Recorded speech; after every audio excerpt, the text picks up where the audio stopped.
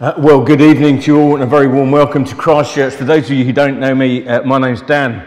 I'm the vicar here at Christchurch and came at the end of January this year. So I've not quite been here a year. So this is my first Christmas. And it's good to see so many of you here. Many of you that I don't yet know, but hopefully I will get to know you in due course. So a few minutes to reflect on some questions. And the question I'd like to begin with is this: why are you here? Now, I don't mean that in some kind of cosmic existential sense, but I'm just wondering why you've come here this evening, here and now, to this carol service. That was the question posed by Philip in the monologue right at the beginning of this evening's service. Why are you here? Strictly's finished, Survivor's finished. Maybe you thought you'd just pop along to church. Now, I suspect that there are a whole variety of reasons that have brought people here tonight. But whatever the reason for being here, I'm really pleased and grateful to see so many of you here and see the church full.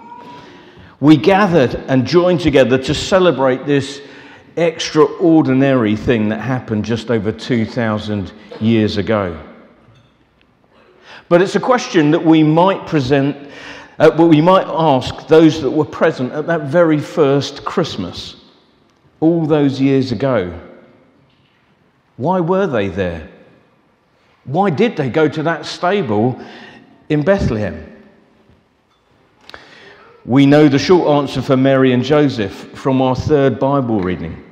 There was a census called by the Roman emperor. He wanted to tax his people and make money out of them. So Mary and Joseph had to travel back to Bethlehem. It was the place of Joseph's ancestral line. Well, the longer answer would need us to spend the next hour or so unpacking various parts of the Old Testament in order to try and understand why Mary and Joseph were there at that particular moment. But for now, let's just leave it as this. Mary and Joseph were being obedient in playing their part in God's good news and rescue plan for the whole universe. So what about the shepherds and the wise men? Well, as we heard in our fourth reading, the shepherds were out tending to their sheep at night when suddenly the supernatural broke into their lives. The glory of the Lord shone around them, and they were greatly afraid.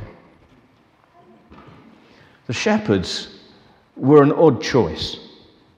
They lived on the margins of society, and they weren't very highly thought of.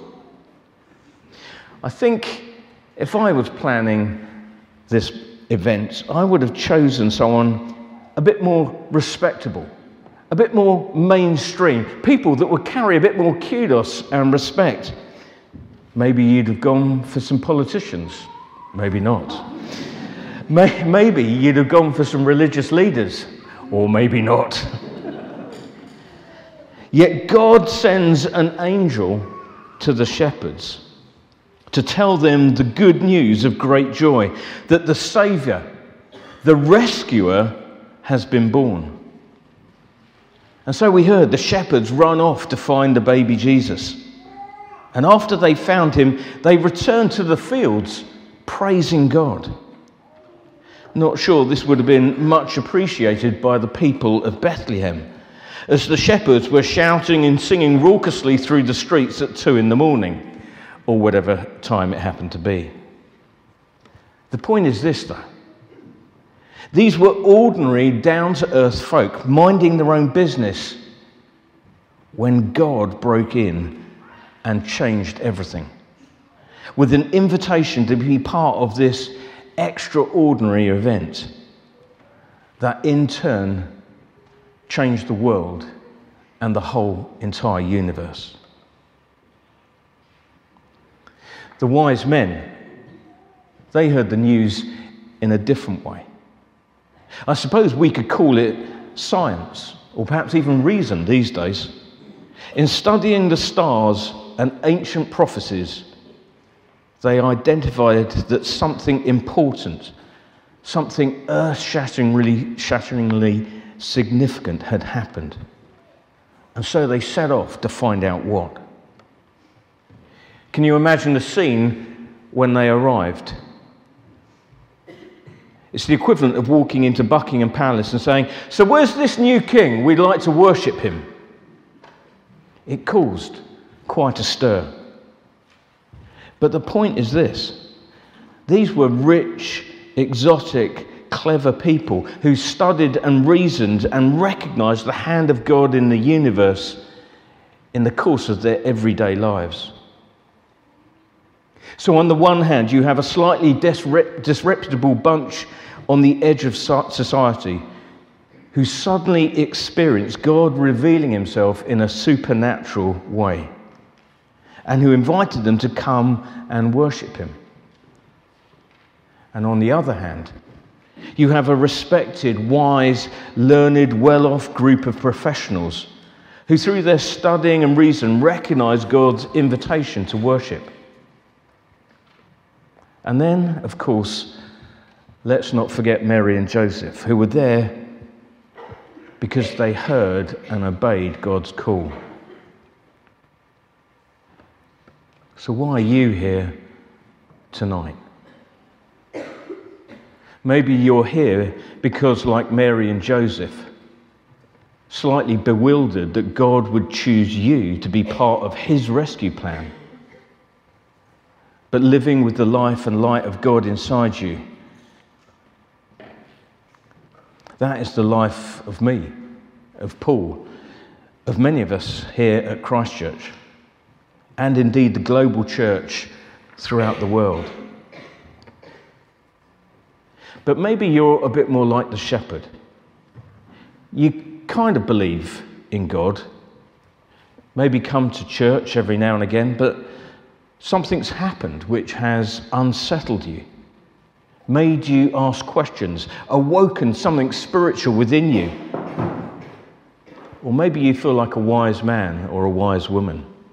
Being here this evening is like going to a foreign country where people say and do funny things. But you've stopped to look at the universe, at life itself, and recognize that there is something, or perhaps even someone, behind it all. Perhaps you've even asked the question, I wonder what it's all about. I want to know more. I wonder if there is a God behind all this. Or maybe you're none of these, and in which case I hope you found a peace, love and joy here this evening, and that you'll enjoy a mince pie and some mulled wine with us afterwards. And that indeed is all still part of God's wonderful invitation. In the last reading, we heard how Jesus is the life and light. The light that shines in the darkness. This is God's rescue plan. He came to earth as the baby Jesus, to die for us and to beat the darkness and enable us to live in that light.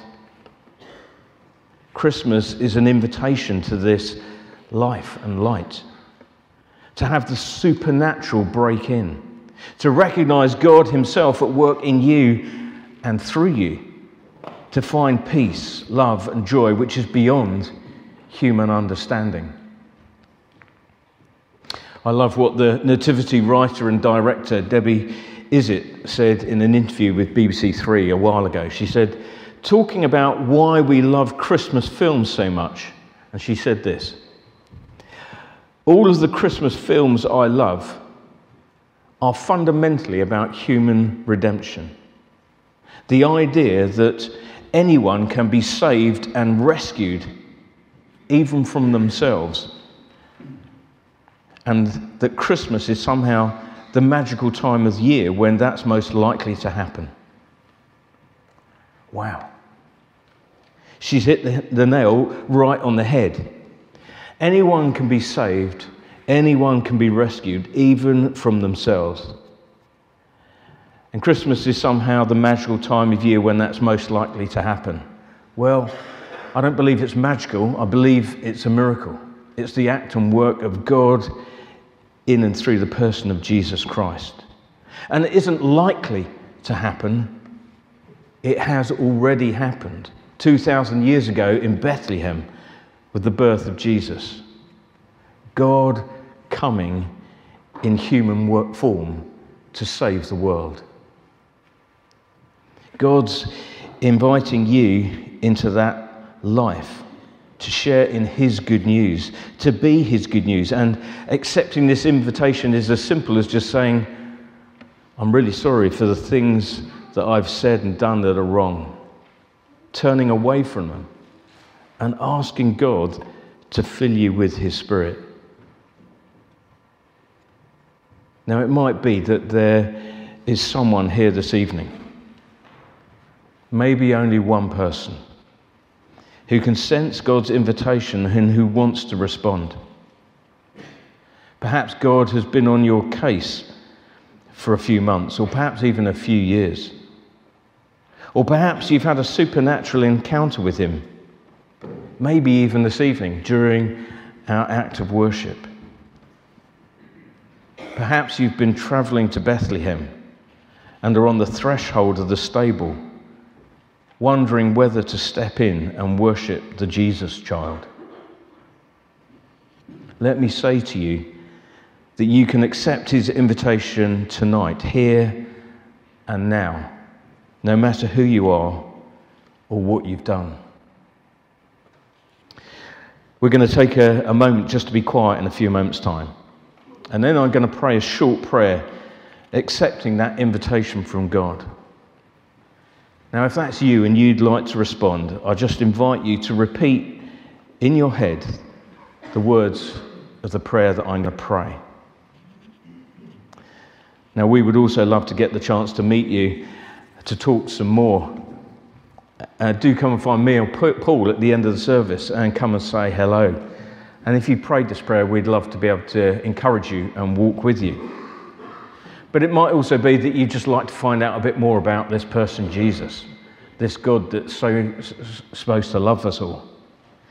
And if that's you and you'd like to find out more, we run something called Alpha that Paul's going to talk about in just a moment or two.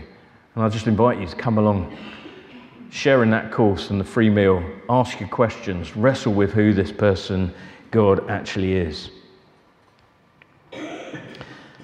So now, the moment just to pause and be quiet. And then I'm going to invite you, if you'd like to repeat quietly the prayer in your head, if you'd like to respond to God's invitation tonight.